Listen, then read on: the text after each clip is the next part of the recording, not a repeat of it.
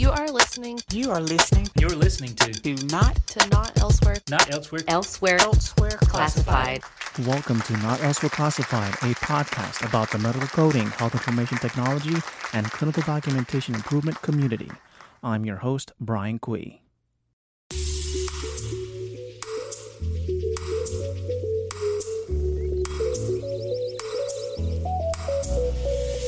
Welcome to episode number 17. Now, you're all probably wondering, Brian, where the heck have you been? Well, most recently, I just closed on a home and we just recently moved. And of course, with moving, we got to move stuff, we got to settle. And of course, I don't even have anything in regards to recording. So this week, I've been spending a lot of time prepping the home and then finally getting an office studio to do our podcast. So right now I'm actually settled and moving on forward to continuing on with this podcast.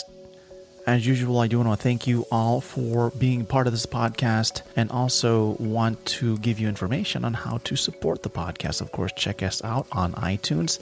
Please make sure to subscribe and leave us a rating and a review. You can also support the podcast by checking out medicalcodinggeek.com/podcast. You can also sign up for job alerts or check out our job search function by going to medicalcodinggeek.com/jobs. You can also check out our partners by going to medicalcodinggeek.com/partners. Our partners include the Haugen Consulting Group, Project Resume, RadRx, and most recently we joined up with the Coding Institute. And of course we have a lot more coming on in, but of course we'll definitely have to announce that at a later date.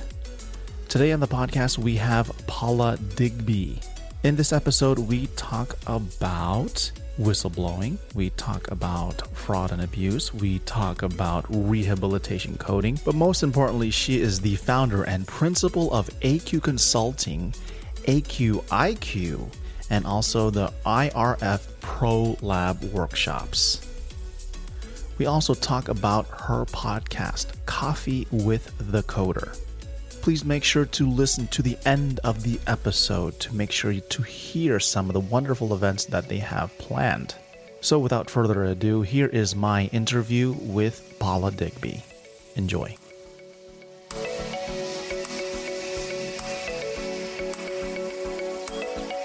Well, welcome to Not Elsewhere Classified. I have here with me Paula Digby. How are you, Paula? Hi, Brian. I'm doing well today.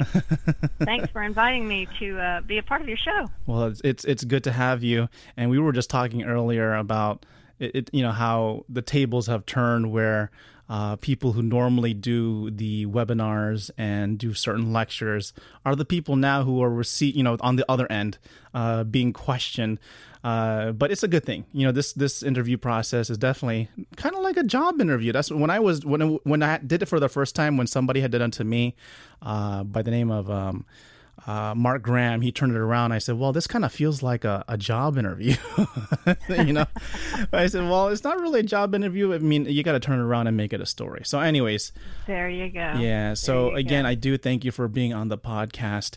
I usually start off like how we connected, and I believe somebody from your company, which we'll talk about, reached out to me because I have a couple groups on Facebook, and she reached out to me, says, hey, can you help me promote this podcast? I said, oh, a podcast. This is before I started mine, by the way. So she came up to me. I forgot her name, but I know she's probably a part of your marketing team. Yes, came to her name me. was Christine. Yes. Okay, Christine. Hello, Christine. And she came to me and approached me and said, hey, can you help me out and promote Coffee with the Coder? I said, oh, that sounds pretty cool. And so we connected then, but then I think we lost touch then. And then I started creating the podcast. And when I created the podcast, I always remember within the past 2 years who I made connections with. And I'm like, my goodness, I wish I wrote it down. So every time I'm on Facebook, I'm on social media, I'll look and see, oh, okay, well, I remember this person who connected with me. This person has a podcast. This person has an actual broadcast that they're putting online. And I forgot Christine's name, and I actually went to your website and I found your name, and I reached out to you. Then you reached out to me, and this is how we came to be. Absolutely, absolutely. And actually, Brian, what we do is with Coffee with a Coder, it's a national call every other Monday, and folks submit questions from around the country, coding, billing, compliance type questions.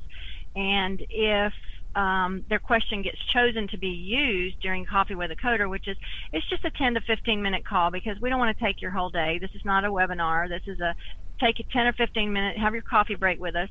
If your question gets chosen, then we mug you. In other words, we send you a coffee mug. Oh, nice. Coffee with the Coder. All right. So we'll touch more and get a little bit deeper with Coffee with the Coder, get a little more into the dark roast, right? But before we begin, I always start off with this is I want you, people want to know who you are, right? So I'm sure people who are listening, they know what Coffee with the Coder is, but I want people to know more about Paula. So Paula, can you tell the audience a little bit about yourself and where you came from and how you came to be? Oh, absolutely, absolutely. I've actually been in healthcare now pushing about 30 years.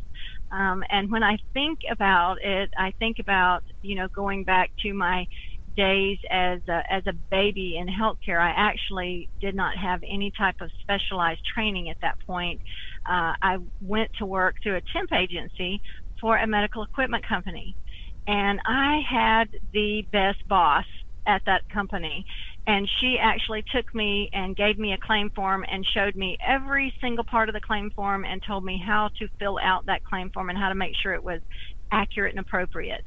So from there, I made several changes, and from that job went into working in a physician practice. Worked in several different specialties of physician practices until about I would say it was about the late 80s. And in the late 80s, I was working for a general surgeon group, and I had a document come across my desk that said by the year 2000 there would be an 80% shortage in the field of medical coders. So that piqued my interest, and so it was at that point, I think it was right after the American Academy of Professional Coders actually came out, and I took it on my own and got certified. And when I got certified, ended up making a few personal moves, and then moved back to the metro Atlanta, Georgia area, because at that time I lived in southern Alabama, and moved back to the metro Atlanta, Georgia area, and went to work for an ambulatory surgery center that had multi-specialties, and we were doing, coding, billing, as well as I was supervising the front desk. Now, from that position, I actually also began teaching folks in a classroom setting how to become certified coders. Did that for a number of years, probably about 4 or 5 years.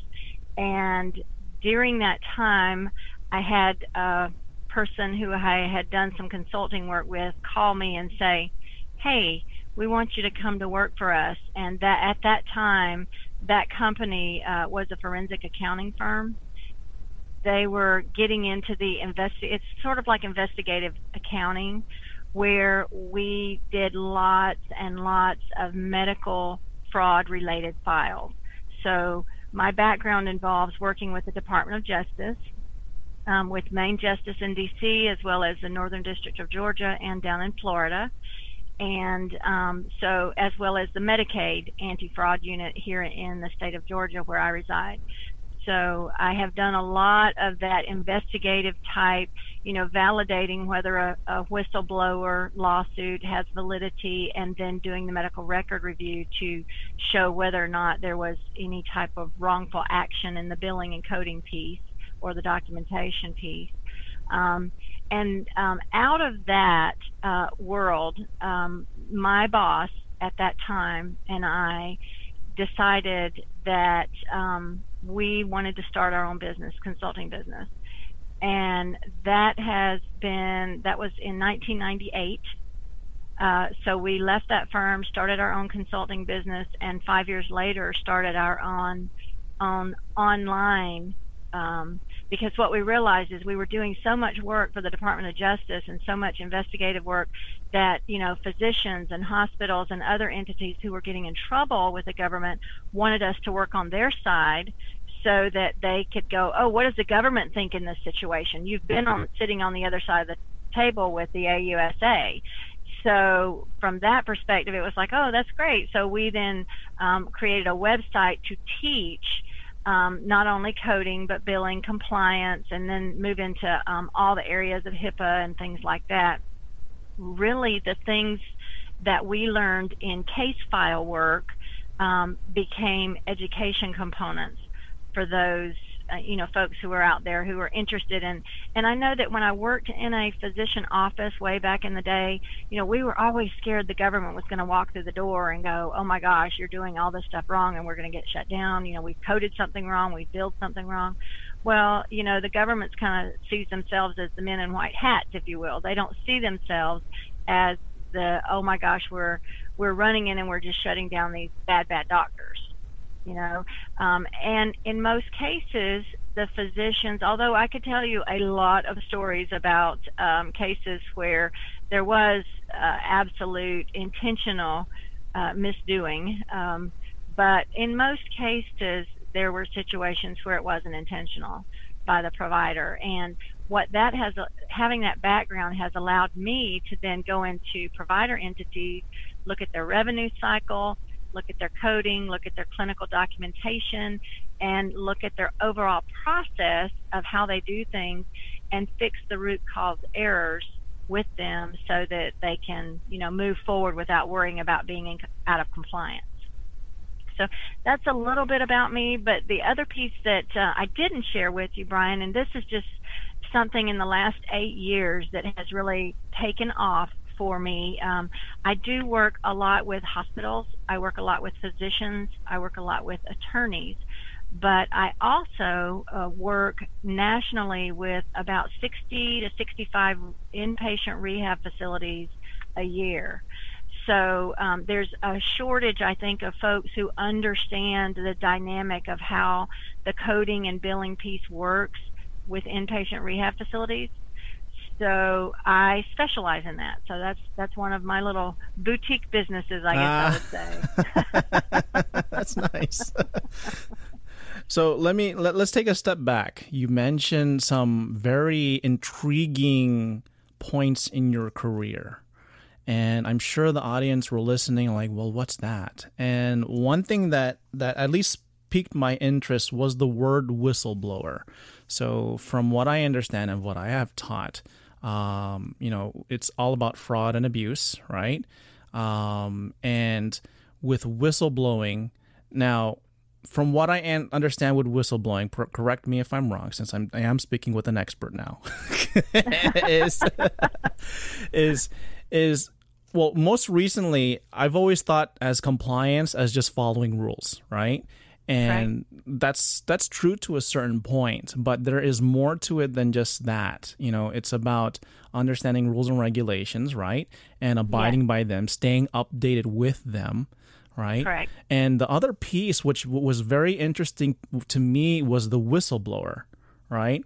And I think there's something called KETAM. KETAM, is that what it is? KETAM, it actually is the word that means whistleblower action. So there you go. KETAM lawsuit, yes. Okay. Yes. So from what I understand with KETAM and whistleblowing is a whistleblower is somebody who, if they see something wrong and they don't get anywhere, they can go to the government, right, and say, hey, this is something is going wrong. For example, I guess in our industry, it could be purposeful, intentional, negligent upcoding, right? Correct. And so if you guys are interested, definitely look it up because it is something that is happening a lot. And I believe South Florida, which is unfortunately where I'm from, is a big hub of that. With a lot of non-compliance and fraudulent issues. Now, what that means, like I said, they're purposely, negligently with intent, billing for services that they haven't done or perhaps have no documentation, no proof, right? So there's no medical necessity. All of that's out the window. Well, let me actually give you some points that you may not be aware of. Right. It doesn't have to be intentional. Okay.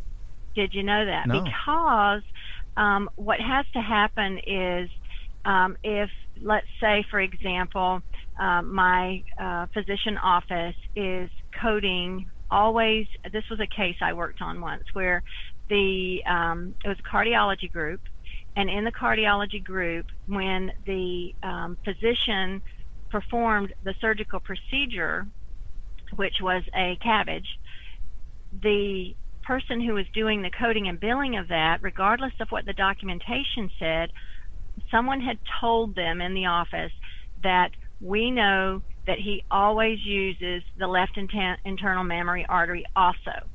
So they always added a code for that IMA graft, which added additional revenue to every single claim for a period of about 5 years. And those are for the open heart surgeries, correct? That was the open heart surgeries, correct. Now I work in all genres, but this was just one issue.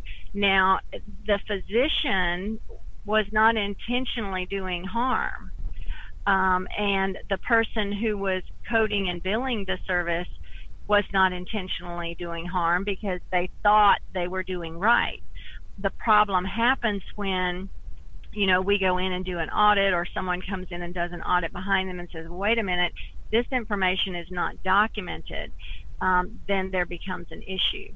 However, what happens oftentimes is the government's stance in that is the law says basically if it was known or should have been known. So that means, getting through the regulations, you read all the regulations, and every one of the physicians that we know read all the regulations and they know exactly what they say, right? No, not really. So that's why known or should have known. So if the government says, I published it and you didn't read it, that doesn't mean it's not a fraud because, you should have known better. Right. But so in that case where the intent wasn't there, but I guess another question that can pop up is, even though they don't have the intent, is it possible to be whistleblown on that? It is possible to be whistleblown, and what happens with the whistleblower lawsuit cases is they typically one of the roles that I played with the DOJ here in the Northern District of Georgia is I would validate whether or not if it was related to a coding or a documentation or billing issue, I would validate whether or not it was a true, if you will, issue that needed to be addressed, because the government, they will hear the whistleblower's allegation, and then they will do a little research, and they will determine whether or not they want to get behind that case. Now, one of the first questions the government will ask the whistleblower or the whistleblower's attorney is they will say, do you have a compliance plan? And did you follow that compliance plan? And if you followed that compliance plan and things did not change, then that would be a reason that they would maybe take a deeper look and say, okay, well, there was something going on here. We either will get behind this case and argue it, or we will just let it go. If you had a compliance plan and you did not follow the compliance plan within your own organization, the government will tell you, in most cases, everyone I've worked in, to go back and follow your compliance plan. Right. I guess so they won't just take that whistleblower's word. Yeah, so the point is in order to whistleblow, you identify what the problem is, and you have to tell I'm sure every organization, a hospital organization, healthcare organization, has a compliance department. So your first responsibility should be to go there and say, hey, we have a compliance department. They have policies where you can remain anonymous. Just let them know. And I guess the most important thing is to follow up, right? Or monitor it. So I don't know what they do after that point is monitor what happens. If there's no change and you still see the behavior going on, you've done already that part. is letting your employer compliance department know. And again, you can remain anonymous. And then after the fact, then you can go to either was it the Department of Justice or the Office of Inspector General, as far as I understand. Right? Well, you would go to an attorney. Oh, you go to an attorney first. You would Oh, you wouldn't just go straight to them and say, "Hey, I have a problem." Correct. You would go to an attorney and let the attorney go. And I'll tell you, one of the things that is so the reason whistleblowing gets such a big, I guess, what is my word I'm looking for? It gets a lot of attention. Yes. Is because anytime the government takes back money on a whistleblower lawsuit. Yes, this is my point. Yes, go ahead. Yes, the whistleblower gets 30%. Can you imagine that? And they get their money first before the government gets theirs. Wow. So the reason why I bring that up, because when I sat down to a compliance session, and they mentioned that, and they mentioned the amount that they get back. I mean, yes, it should not. I mean, I agree, it should not be the driving factor, but there are people who walk away, in terms of the final judgment, a percentage of that going into the millions. Yes. And absolutely. Yeah. And I'm just like, we're in the wrong I'm in the wrong business. And this is a very good point to tell your kids it pays to tattletale, and to a certain extent, right? So, as long as we're within the rules. Right. Well, and as a consultant, of course, I wouldn't be the one doing that, but and the thing that you need to make sure and do, there was a case here in Metro Atlanta a few years back, several years back, that I actually worked on, where the payback was like $144 million. Wow. And the employee of the organization was there only like 2 months. Mm-hmm. And she went through the proper chain of command to address the issues and was kind of brushed off. Wow. And because she was brushed off, she hired an attorney and went forth. So if she had not gone through the proper chain of command, of course, the government would have said, did you follow your compliance plan? Did you go through the proper chain of command? And they wouldn't have automatically taken that case. So it's just you have to follow the rules to get to the end game. So and there are a lot of whistleblower lawsuits, as you said, and like you said, Florida is kind of a hotbed for them. You make a good point. Is people who are employed, right? You have that right to speak up, right? So anytime you see something wrong, this is why employers, when you do your onboarding, your orientation, they make sure they make you aware. So when you listen to that, for anybody that's newer, getting into the career and they finally go into orientation, you'll go through a compliance training. So I would listen very, very closely to your compliance director, officer, whoever it may be, and get an understanding. Hey, look, if you see a process that is not ethical, I think that's the word, right?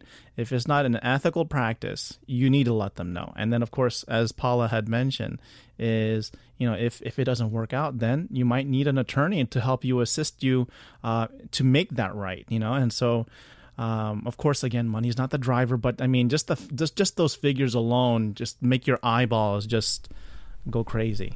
They really do, and Brian, most of those attorneys, take it on a contingency basis because they know there's gonna get a big windfall as well. I know there are several here in Metro Atlanta that they work solely with that type of lawsuit. You've also mentioned you've moved into rehabilitation.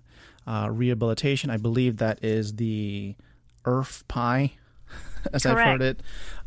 Anytime I hear it, I'm hungry. I'm like, I'm hungry for some pie every time I hear it. But from my experience, it is like a certain, I hear tiers, I hear different things. The coding is there. It's just a different structure. It's kind of like MSDRG somewhat, little bit, kind of like APR DRG, but it has, from what I understand, like there is some form of DRG, there's some form of tiers. Maybe you can explain it a little bit, kind of summarize it for a second. Yeah, it's called a CMG actually. And what happens, and there is a huge disconnect in the inpatient rehab facility world, particularly when you're talking about the majority of inpatient rehab facilities are attached to a hospital setting. So the coders who are coding for that inpatient rehab facility oftentimes are also coding for that acute care hospital. So we as coders, when we code for an acute care hospital, if we have not been trained to code specifically for inpatient rehab, the document that you mentioned is called the IRF-PAI, and let me just say that for folks on the line that don't think I'm saying IRF. That's what I thought. PAI, PIE. It is IRF, Inpatient Rehab Facility, PAI, Patient Assessment Instrument. So that is a document. It's about 16 pages long right now that gets filled out, and the information that goes in that document, that is coded on that document, is actually what sets the payment rate when we're talking about a Medicare case. But the coding that then goes on the UB04 for your Medicare cases does not, the diagnosis coding I'm talking about, the ICD-10 coding, does not set your payment rate. So we're not paid based on DRGs in that world when we're talking about Medicare. If you've got your non-Medicare cases, you might be a percent of charges, you might be a per diem rate, just like your non-Medicare cases, for DRGs or in our inpatient, acute inpatient world. But in the IRF world, that case mix group is determined by the information that is put on that IRF-PAI, and that includes an etiologic diagnosis, which has a different definition than our principal diagnosis on the claim form. And here's where, since we transitioned to ICD-10, a lot of folks get it wrong. In the old days under ICD-9, we would report V5789 as our principal diagnosis because the patient's here for rehab. That has completely changed in the ICD-10 world. And then you've got folks in the inpatient rehab facility who are bringing those codes from a person who is working in the HIM department as a coder. They're coding for the UB04, but the guidelines for coding those diagnoses on the IRF-PAI are different. So we've got a whole disconnect of coding for one document, providing those codes to the inpatient rehab facility staff to fill out the IRF-PAI, which is going to set our reimbursement rate, and the two are not connecting because we're giving them UB04 rule codes rather than IRF-PAI codes. So just to give you a little, and it is sort of like MSDRGs, whereas you have an etiologic diagnosis, you have an impairment group, and the two of those should kind of match. So your impairment group, say for example, could be stroke. Then of course your etiologic diagnosis that caused you to be in the rehab would be an acute stroke. Whereas if we're coding that claim in the UB04 world, our principal diagnosis is going to be the aftercare or the I-69 code for the stroke, for the hemiplegia or whatever the residual is. And then we have all our comorbidities reported also, which those diagnoses are sort of like, could act as a CC or an MCC in the DRG world. You would have tiered diagnoses. So there's a list of diagnoses, there's 4 tiers, and who, in the government's infinite wisdom, there's an A tier, a B tier, a C tier, and a D tier. Which one, Brian, do you think is going to bring the highest payment? The A tier, the B tier, the C tier, or the D tier? I'm just going to take a guess, a D tier. That's wrong. Let me just tell you, it is so crazy. And I asked one of the people actually at the government when I got her ear, and she was one of the physicians who was involved in writing this inpatient rehab facility payment criteria or logic. I said, the highest tier patient is a B tier, like in boy.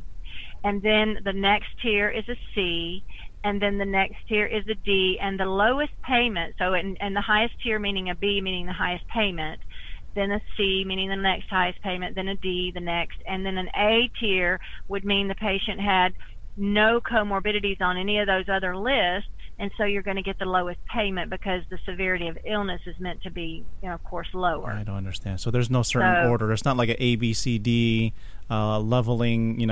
A's the worst, D's the best, or something like that. It actually it's just totally out of order. Yeah, it's totally out of order. It's B, C, D, A. Gosh. I asked her, I was like, well, why did you guys do this? Why didn't you do it A, B, C, D? And she said, honestly, I don't know why we did it that way.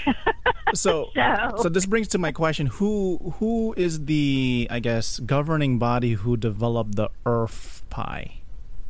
That would be, along with the government. It would have also been a company called UDS, Uniform Data Systems. They were involved with CMS, and UDS. There's actually two. CMS has a software that helps people fill in the IRF-PAI if you wanted to get it for free, and that software is called IRVEN, IRVEN. But there's also two large companies. There's eRehab Data and UDS. And UDS, both of them have also softwares that facilities can purchase that to fill out the IRF-PAI as well. Okay, so it's like so basically CMS contracted out that company to develop that. It's the same thing like how CMS, when ICD-10 came out, they contracted out 3M to develop both the PCS and also the APR-DRG. So they let them out. So it's interesting when I learned that. I'm like, well, the government didn't come up with that? No, they have somebody else do it for them, and it's just very interesting. Like it's where you think it originates. Like there are people there, but I think they pay people who know that industry to do it for them. Right. At least a little bit, and then they get to the payment logic part, and they just is like, what? Yeah. Because it can get very convoluted. So let me ask this question: is there a specific like certification for somebody who would want to be in rehabilitation coding? Please take a moment and hear a word from our partners. This podcast is brought to you by ZipRecruiter.com. In need of great talent for your business but short on time? You don't have to get a huge stack of resumes to find your perfect hire. You just need the right tools, smarter tools. With ZipRecruiter, you can post your job to over 100 of the web's leading job boards with just one click. You can even get a head start on the interview process by adding screening questions to your job posts to help identify the most qualified candidates, so you don't have to waste your time sorting through a stack of resumes to find the perfect fit. Find out today why ZipRecruiter has been used by growing businesses of all sizes and industries to find the most qualified job candidates with immediate results. And right now, listeners of this podcast can post jobs on ZipRecruiter for free. That's right, free. Just go to ZipRecruiter.com/medicalcodinggeek. That's ZipRecruiter.com/medicalcodinggeek. One more time to try it for free. Go to ZipRecruiter.com/medicalcodinggeek. This podcast is brought to you by the Haugen Consulting Group. The Haugen Consulting Group is your trusted partner in healthcare consulting, education, and auditing. They also believe fun is non-negotiable. Check out their popular Flip Bits. It's a great hands-on resource. I have one for ICD-10 PCS coding, and it's great. Listeners of this podcast will receive a 15% discount if you use the promo code GEEK15. Again, that's GEEK15. If you go to thehaugengroup.com/shop. Again, for your 15% discount, use our promo code GEEK15 at www.thehaugengroup.com/shop. This podcast is brought to you by AccessADoctor.com. Access a doctor when you need it most. How would you like to have quick and easy access to licensed doctors 24 hours a day, 7 days a week? Instead of scheduling an appointment to see a doctor or going to the emergency room or urgent care, you simply make one phone call and a doctor will provide you with a consultation, diagnose your medical problem, and even call in a prescription to your local pharmacy. Some of the conditions that can be treated using AccessADoctor.com include cold and flu symptoms, sinus infections, urinary tract infections, allergies, skin infections or rashes, and even eye and ear infections. listeners of this podcast can get a discount on their single and family membership plans by going to accessadoctor.com and using our promo code GEEK, that's GEEK, upon signing up. Again, that's accessadoctor.com, and the promo code is GEEK, GEEK. This podcast is brought to you by RadRx. RadRx is your prescription for accurate coding and reimbursement. RadRx offers interventional and diagnostic coding consulting, auditing, webinars, trainings, and resource materials. Medical Coding Geek and Not Elsewhere Classified followers will receive a 10% discount. You can go to shop.radrx.com and use our promo code GEEK10 to claim your 10% discount. Again, use promo code GEEK10 when you go to shop.radrx.com. There is not, and It's interesting that you asked, Brian, because I was actually thinking of creating that. Why not? because there is not, there's certification for inpatient rehab facility liaisons, and those are the folks who fill out the IRF-PAI, but they have to have open communication with that coder because they don't understand coding at all. They only get a list from the coder and then translate it over. And remember, we've got that whole disconnect a lot of times where they're coding for the UB rather than the IRF-PAI, and so we get incorrect codes. Or they may select an incorrect impairment group, which is one of the reasons, and another thing I haven't shared with you, that we have decided starting in October for the next year to go around the country doing 3-day inpatient rehab facility coding boot camp. Hello, everybody. Brian here. I just wanted to give you guys an update. This recording was done in August of last year, and since then, Paula has created a IRF coding certification. It's actually called IRF Revenue Integrity Specialist. The information will be on the show notes. Again, go to medicalcodinggeek.com/podcast. Now back to the episode. You got your work cut out for you. Yeah, there's such a need. There's such a need. Oh, that's awesome. Yeah, when I heard about IRF-PAI when I was doing CDI, and I actually had worked in a rehab facility, and they were mentioning that, and they were trying to develop a kind of like a CDI for rehabilitation. But I think mostly it comes down to that, like you said, that gap between inpatient coding for rehab facilities and then the IRF-PAI, like the UBO form and the IRF-PAI. There's a definite big gap, and I see that you've identified that, and you're making it your mission to make sure that gap is filled.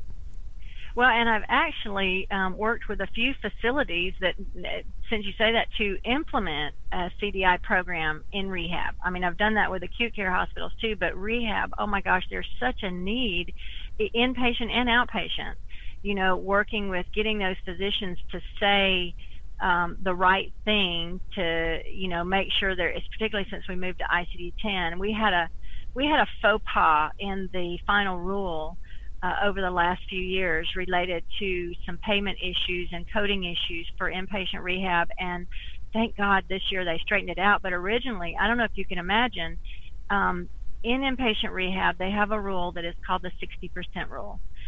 So Medicare says 60% of your patients have to fit in one of these 13 categories. And these diagnosis codes in these categories, I mean, there's hundreds of them or thousands of them, but they have to fit in that 60% of your patients do. And if they don't, in your given calendar year, your qualification year, not a calendar year, but your qualification year, then you are at risk the next year of being paid under DRGs rather than CMGs, which would, let me just tell you, the DRGs are, 5 to 10,000 because you're expecting 3 to 5 day stays typically for that type of patient. But in the rehab world, you're expecting 10 days to 2 weeks, and the payment rate starts about where the DRGs stop and go up to about 55,000, 60,000 for that stay, because you've got much longer length of stay. Yes, longer length of stay and a lot of intensive resources to get you back to normal, somewhat normal. Yes. Right? So what happened, that faux pas is, and this is just me, and I've said this to many people when I've been training them on inpatient rehab, is, and I'll tell you about something else, because we actually wrote a book. We were so frustrated with this, we wrote a book. But what happened is that CMS said when a patient is a brain-injured patient, but the coding doesn't describe whether or not there was a loss of consciousness. Now, this was when the rule came in with new ICD-10 codes, that case did not qualify as a 60% case. Oh, gosh. Oh, gosh is right. Yeah. Because it threw I could say the something else, but we rehab gotta world. keep it clean. Exactly. It threw the rehab world in a mess. Well, this year they corrected that error, but for 2 years, really, we were telling rehab facilities, if that patient is appropriate for rehab, they could have been walking down the train track and, got hit and somebody just saw them and nobody knew how long their they lost consciousness. It was just unknown.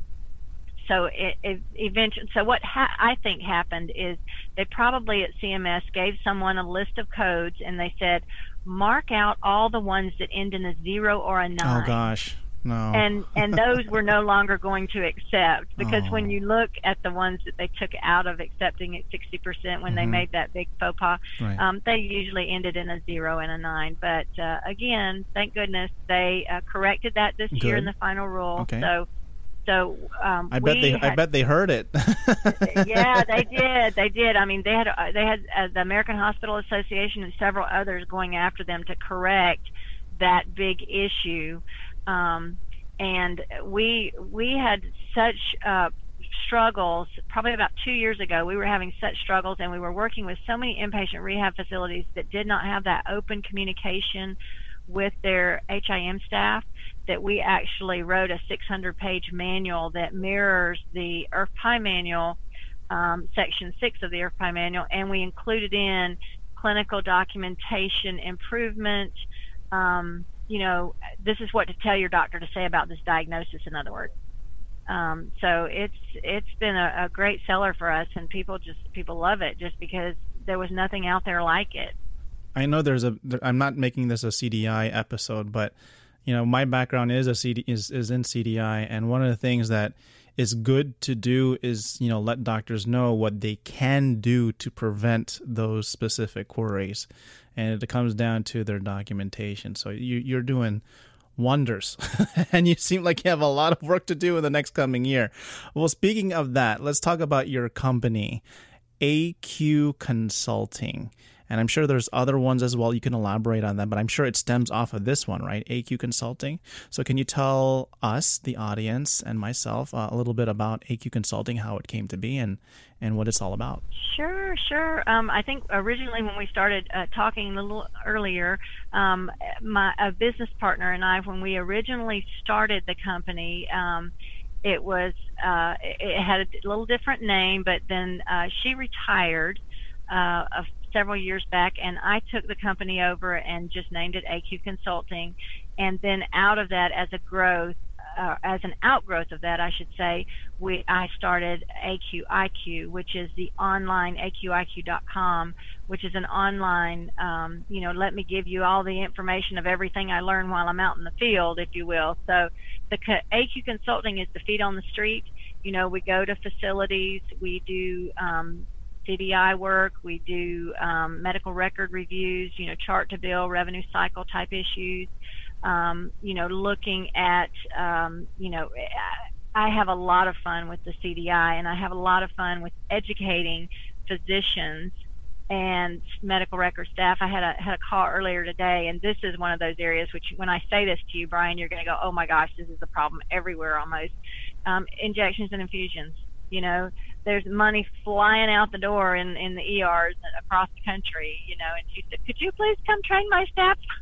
And I said, sure.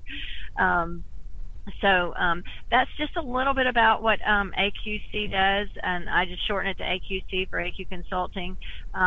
I work, like I said, with about 60 to 65 inpatient rehab facilities around the country every year, doing their compliance reviews. And on top of that, we work with physicians.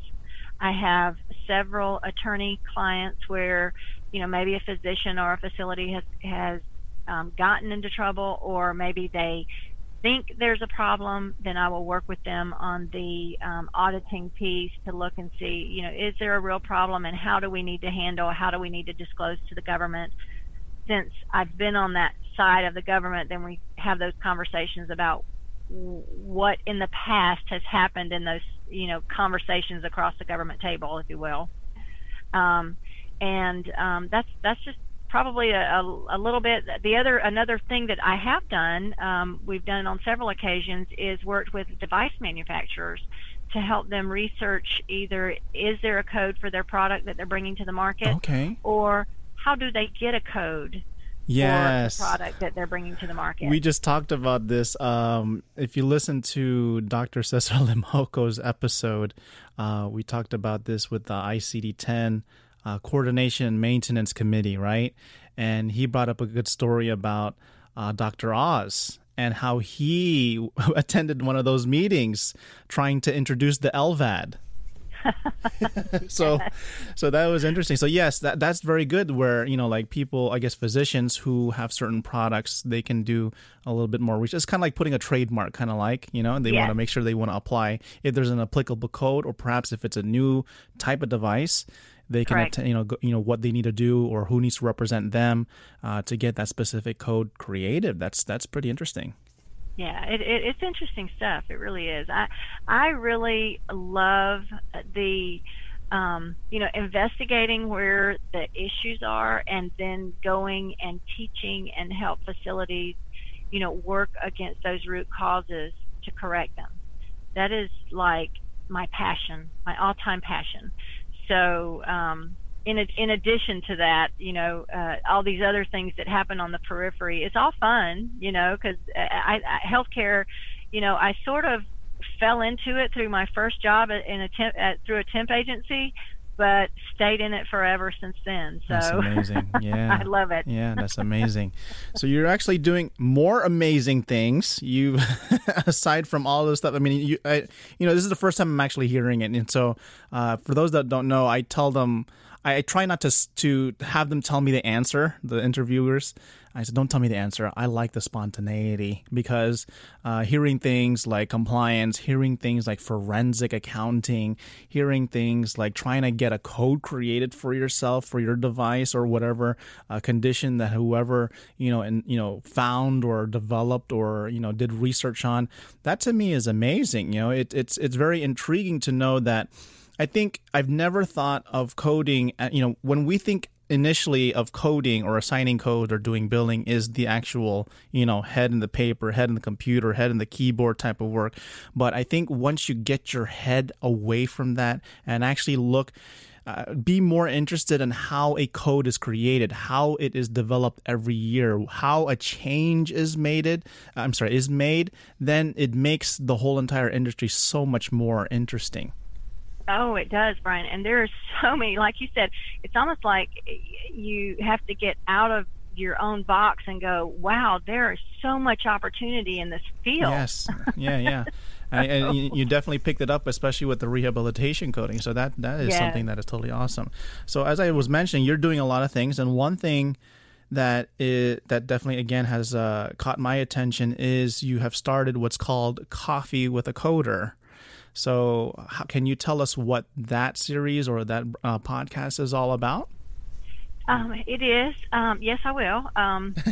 What we do is we started marketing it probably mid last year, started talking to folks about every time myself or one of our consultants goes to a facility or, creates a relationship with a client, then we start getting an email inbox full of questions. And so we decided that, we wanted to be able to answer those questions so that other people could hear them as well. We do on the AQIQ website, folks who subscribe to the AQIQ website, they have the ability to ask questions, every month. They get the webinars that are presented every month. They get the tools that are on the site. But this Coffee with the Coder was not about getting CEUs. It was really about those questions that keep going into our inbox, and we wanted to be able to offer something back to the community at large and say, hey, here we are, let us answer your questions. So we ask people to submit their toughest questions, and we ask them, we only can answer probably 3 to 4 every other week when we do our national call. And there's some great questions on there, I'll tell you. Pretty detailed questions that folks are asking. So sometimes we only can get to 2 because they're sending full op notes, and we're like, okay, let's just curb this down just a little bit and give you the gist of the situation just to get you the answer. But we will always call the person. We don't use every question that comes in, but when we are going to use a question, we will always call or email the person and say, hey, your question's going to be on today, or on, this week or Monday, or whatever date it's going to be on. And then at the end of that call, we have a bit of conversation about the questions that are posed and the answers, the responses that the experts have researched. And then one of the questions that are used, you have a chance to get mugged. So we draw a name out of a hat. Can you explain what? Okay, you're explaining. Yeah, we draw a name out of a hat, and we send you one of our AQIQ coffee mugs. And then we ask you, this is the fun part, the folks who have won the coffee mug, and I think there's been about 20 folks so far that have won. We've had about 20 in the series so far. We just ask them to post their picture with the mug, and if they don't want their face, they can post their hand or whatever with a coffee mug. They can model it for you. Yeah, on our Facebook page. So we really enjoy getting to know the folks, and it's funny. We actually have had one lady that she sends in a lot of questions, and she's actually won 2 mugs. Oh, she wants to be mugged more. She wants a collection. She wants the whole entire collection of mugs, right? She's getting a collection. She's working on a collection. I have to tease her about that. It's pretty funny. You might have to change the policy on that. Like, you can only be allow 3 mugs, and then that's your limit, right? So. And that's your limit. That's right. She's a diehard Coffee with the Coder fan, so I love that. Oh, that's nice. That's wonderful. The idea is, with what I like about what you're doing with Coffee with the Coder is number one, developing relationships, right? So you're doing that as part of your field team with AQ Consulting. And with those relationships, you're giving back by offering something, so very simple as just a simple recording of you answering a question. And sometimes when, people who I guess my point is, for those that want to create content but are worried about doing that, may it be in a blog, may it be in a vlog, a video, or even a podcast, or just writing up an article, just write it, just send it out, because whatever information you can give out there to the community, especially for the medical coding, HIT, CDI community, I think it is very well received. It's very well appreciated, no matter what it is. Don't be afraid if it's correct. Of course, you got to make sure it's correct. You got to do a little bit of research, of course. But before sending it out there, out into the interwebs, you want to make sure. But once it's sent out, it's well received. And the more you do it, the more recognition you get. Again, more relationships build. I think, for those that, we used to do the old way of networking where we have to meet the person, but now because of technology, we haven't met, but here we are. We're doing a podcast. Absolutely. So, how frequent are these episodes? The Coffee with the Coder. How often do you have them? Currently, we are doing Coffee with the Coder every other Monday. So we just had our last episode this past Monday. So it will be, I believe it's the 23rd or 2 weeks, 2 weeks from this past Monday will be the next one. So it's every other Monday. If you go to our AQIQ website, we actually post them.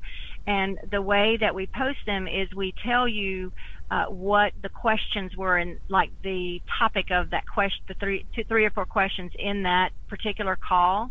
So you can go and listen to any and all of them that you want on our website. Oh, wow. That's good. So I want to make sure that everybody knows is that, sometimes people, I see this a lot, especially in my group, is where they want to hear somebody tell them certain things, like answering a question or addressing a question.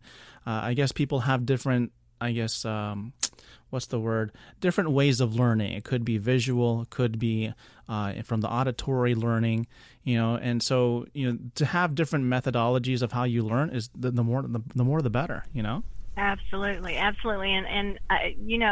Brian, you just asked me that, and I'm going back in my brain because you said, how often do you have Coffee with a Coder? And I said every other Monday, but I didn't tell you. It's at an odd time, every other Monday at 10:10. So it's usually 10:10 to 10:20 or 10:25. So, 10 to 15 minutes, just your coffee break with us in the morning every other Monday. And it's Eastern time.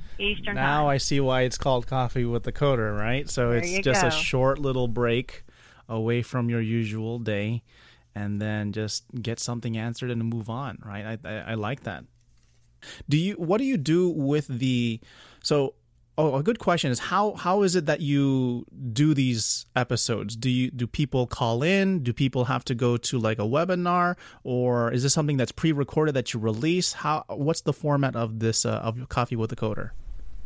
Yes, it's a national call-in, segment you'd call it. So we advertise both on LinkedIn and on Facebook, and post the phone number up there for the national call-in, and we'll post it. Usually it hits again on Sunday night just before Monday, but twice during the week on both the website and on LinkedIn and Facebook, and then there it is. So like if I was interested in listening to it, I would go to your website. Would I get like some phone number that I would have to call into? Yes, it's actually every bit of advertising that we put out there has the phone number and the how you on the conference calls now you have to put in a conference ID number, so you'll get the conference call number, and it is the same number every single week. But it is on the advertising on LinkedIn and Facebook and our website. It's the same number every week, and it's the same, ID number that you have to put in. Now, if I am not able to attend at that time, how can I listen to it? You can go to the AQIQ website, and it is recorded, and you can click. You could actually go back to all of the sessions that have been presented to date. And what we do, so that you don't just have to go in and listen to it to hear what all the questions were, we put the topics that were covered in that call. So that if there is a certain question that you might be looking for, you can skim through the topics and go, oh, wait, I want to hear what she had to say about that. And you could click on it and listen to that session. Oh, nice. So it is available, right? Yes. And they have to go to your website. Absolutely free is nice. Yes, free is nice. Free is good. Yep. And definitely a great resource, especially for those. So what kind of topics do you go over? Do you mainly go over rehabilitation coding? What are some of the type of topics you cover? No, actually, the questions that have been posed so far, we have had quite a bit of rehabilitation coding questions related to both the UB and the IRF-PAI. And we have hospital, inpatient and outpatient coding questions. We've had some billing questions. We've had some I'm not sure if there's been any HIPAA-related questions that have been answered, but I know some have been posed, and I know they're being researched. So, just anything in the genre of revenue cycle, if you will. Revenue cycle management, right? And so if they have any of those questions, of course, they're going to go to your website and do they post that? Is there like a certain form that they have to do that? Do they have to email you if they have the question that they want to have it brought up? There is. Yeah, they can. There's a link. They can post the question actually through a link, or email us. They can email. There's a contact us that to post your question, and there's also a forum where they can post a question. The subscribers to the AQIQ site, of course, we answer all of their questions. But just remember, if you're sending in questions to Coffee with a Coder, we have limited time, and we try to get to as many as we can, but we may not get all of the questions answered. But if you do post a question to Coffee with a Coder, and we have time to answer it, and we know that we're going to have you on that show that day, we of course will contact you to let you know, or contact the person to let them know that we're going to be answering their question. So my next question is, how many questions do you typically get per episode? Typically 3 to 4 per episode. No, but how many do you get that like in terms of you know what I'm saying? Like how many coming in, and then from there you have to select out of so many. What's that amount? I will say that, oh my goodness, I get so many of my. But between myself and the other, I've got 2 or 3 other ladies that work with me, and because our clients know us, I get a lot of questions. I can't, through the website, we don't get as many as we do in our email inbox. Oh gosh. So you have to like that in itself is a process to get about 3 or 4 good questions to bring up on your next episode. Oh my goodness. And one of the things we do, Brian, is particularly I can use rehab as an example. Sometimes several people ask the same question. So when we have several people asking the same question, we know that is something that we are going to have to address, because there's a lot of vagueness out in the industry related to that question. And actually, there have been 2 or 3 episodes that we've done where we have answered the same or similar question, only because we had so many respondents asking the same question week over week over week. And I felt like we needed to address it again. Hey guys, we need to address this again, just want to make sure.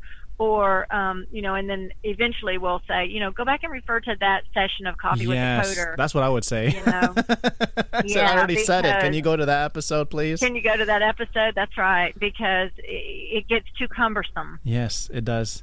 Because I think it's not because of them not knowing, is that you're getting different people, and perhaps they're not familiar with what you do, and whatever question that they have that's immediate, they're just going to toss it right on you. And I see that a lot, especially in my groups. I'm like, okay, I see this question again a lot. It's not that it's annoying, but it's like, it's like you see yourself from that position of seeing those questions come in, what the true problems are. And this gives you an idea, okay, well, if this is the problem, why don't they know it? And once you've identified that, then it's a matter of, how can I help them understand that? Well, and the other thing that we do with that information, Brian, is we also create a webinar that would have CEUs attached to it. Perfect. So that we know that's a pain point in the industry, so therefore we need to address it. That's wonderful. So it's really all about feedback in this case, where you're responding to certain feedback, certain type of questions that are all about there. So for those that are interested, especially in creating a business, this is pretty much really the basic way of doing it. You're identifying problems, and problems that are recurrent. I think that's most important. If they're recurrent, you better catch on to it. and then create a solution fast, and then make make a company, and then boom, you're set to go. That is absolutely right. That's very entrepreneurial of you, Brian. Yeah. I mean, you gotta. I mean, that's it's because we had an episode earlier where it was Mary Dudash White from HitKnots, and she has a master's in education. And I brought up the question, should I get a master's? And I actually posted it in my group. If you got a master's, what would you get it in? And I'll answer this question now. It might be, and it might be. It's not definite yet, so don't hold me to it. Say, well, Brian, did you get your master's yet? No, it's. I would actually get an MBA in entrepreneurship, if that's the word, entrepreneurship, because in this case, what you have done is that fact is where you have identified something out there in the industry. You said, this is the problem. This is happening a lot often.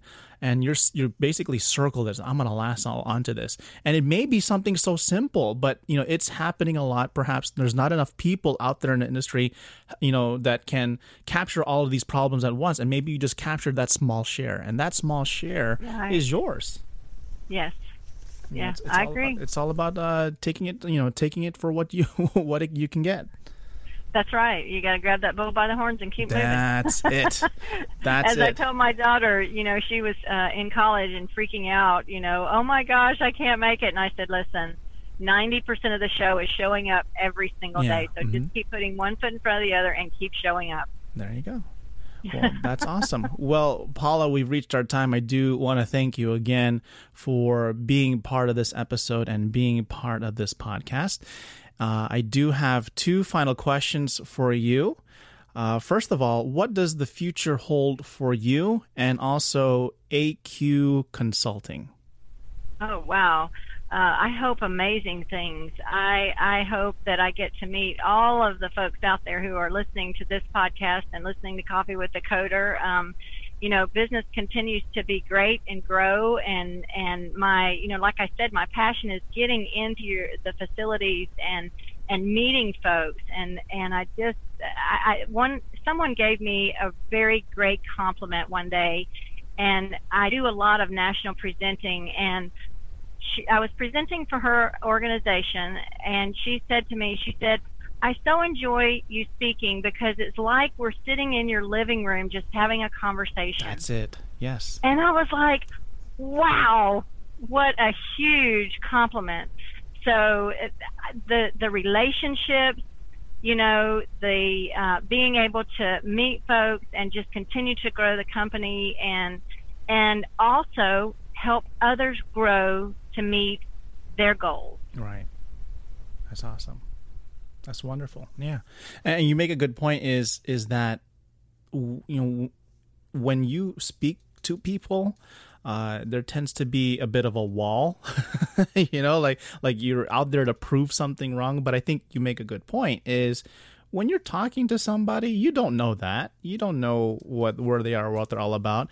I think if you break down that wall and make things comfortable, as if we're sitting down having coffee with each other, That's right. If you have that type of mentality and type of mindset and, that visualization of that type of environment, you can develop easy relationships. Sometimes, with people in the group, especially in my group, they come in and say, well, I need a job. Well, can you have a conversation first? I need to know the person.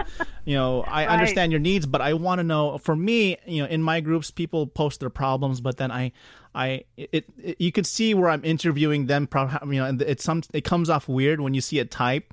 I said, well, I'll type in, well, where did you come from, or where did you go to school, and. When it's typed, it's weird. But when I say it, it's more like, oh, okay, he wants to know a little bit more about me. But when they see it in the group, like, who's this guy? What? Well, he's kind of creepy. That's right. And, we're in that generation of text, and, you can't hear that voice through that text. I know. So it's like weird. You're saying, absolutely. It's weird, yeah. But it's something that I think we need to make that transition, is that, especially in some type of community that you create, you want to ensure that at least set the tone. Hey, we're here to help. We're not here to, prove you're wrong or demean you or judge you. I think that's the better word. We're all in this together, especially with this small knit community, medical coders, medical builders, revenue cycle compliance. It's a very small group if you kind of look at it, and if you're all in it together, I mean, you can make this industry grow so much better. Absolutely. Absolutely. And Brian, just, as a consultant, even in the CDI world, we're human. We're not perfect. We could be wrong, and having the ability to have the open discussion and say, oh, well, what do you think about that? Gosh, sometimes you just need somebody to bounce stuff off of and have that open conversation. So there you go. Yeah, it's all about creating different mentors within each and every area. And so we just had that episode about mentorship recently, and if you guys listen to that, there's a good way of, you don't just need one mentor. You can have multiple mentors in different ways, and it doesn't have to be like a whole entire spiel that they have to give you in terms of what they know. They can give you just a nugget of information, and boom, they're your mentor, as long as they're following up with each other and staying and keeping some form of relationship. Yes, okay. Absolutely. All right. Absolutely. So my last question for you, Paula, is what you've mentioned a lot of stuff, of course, and we do appreciate that. What final words do you have to share with our audience? What are some best words of advice you can give? Oh, best words of advice. Yeah. Wow. Let me think about that for just a second. I guess my best words of advice, and I actually received a message from a woman who was thinking about getting into HIM, or she had been trying to get into HIM and was having a struggle. And I'm the encourager. I'm always the one with the silver lining. I'm not the gray cloud. I'm the silver lining. So I'm always looking at the positive side of things. I'm also that classic middle child, so I'm very tenacious. Oh, okay. So I would say, just keep getting up and putting one foot in front of the other. Right. Seriously, if you want something bad enough, you're going to take steps to get there. Mm-hmm. But at the same time, just like you and I were talking about, you have to have the right attitude about it. Yes. If you know as well as I do, if you're in a CDI position, you can't go to that physician, in a hateful tone. You have to you get that relationship with that physician. That's the word, so that the R you can, word, yeah. Exactly. Talk it through, and you're not questioning his judgment, and he or she doesn't think, oh, wow, this person is questioning my judgment. Mm-hmm. So relationships are key, and keep showing up. And that would be my two best pieces of advice. That would be my two best pieces of advice. And grab the bulls by the horn. Oh, absolutely. Number 3, grab the bulls by the horns. There you go.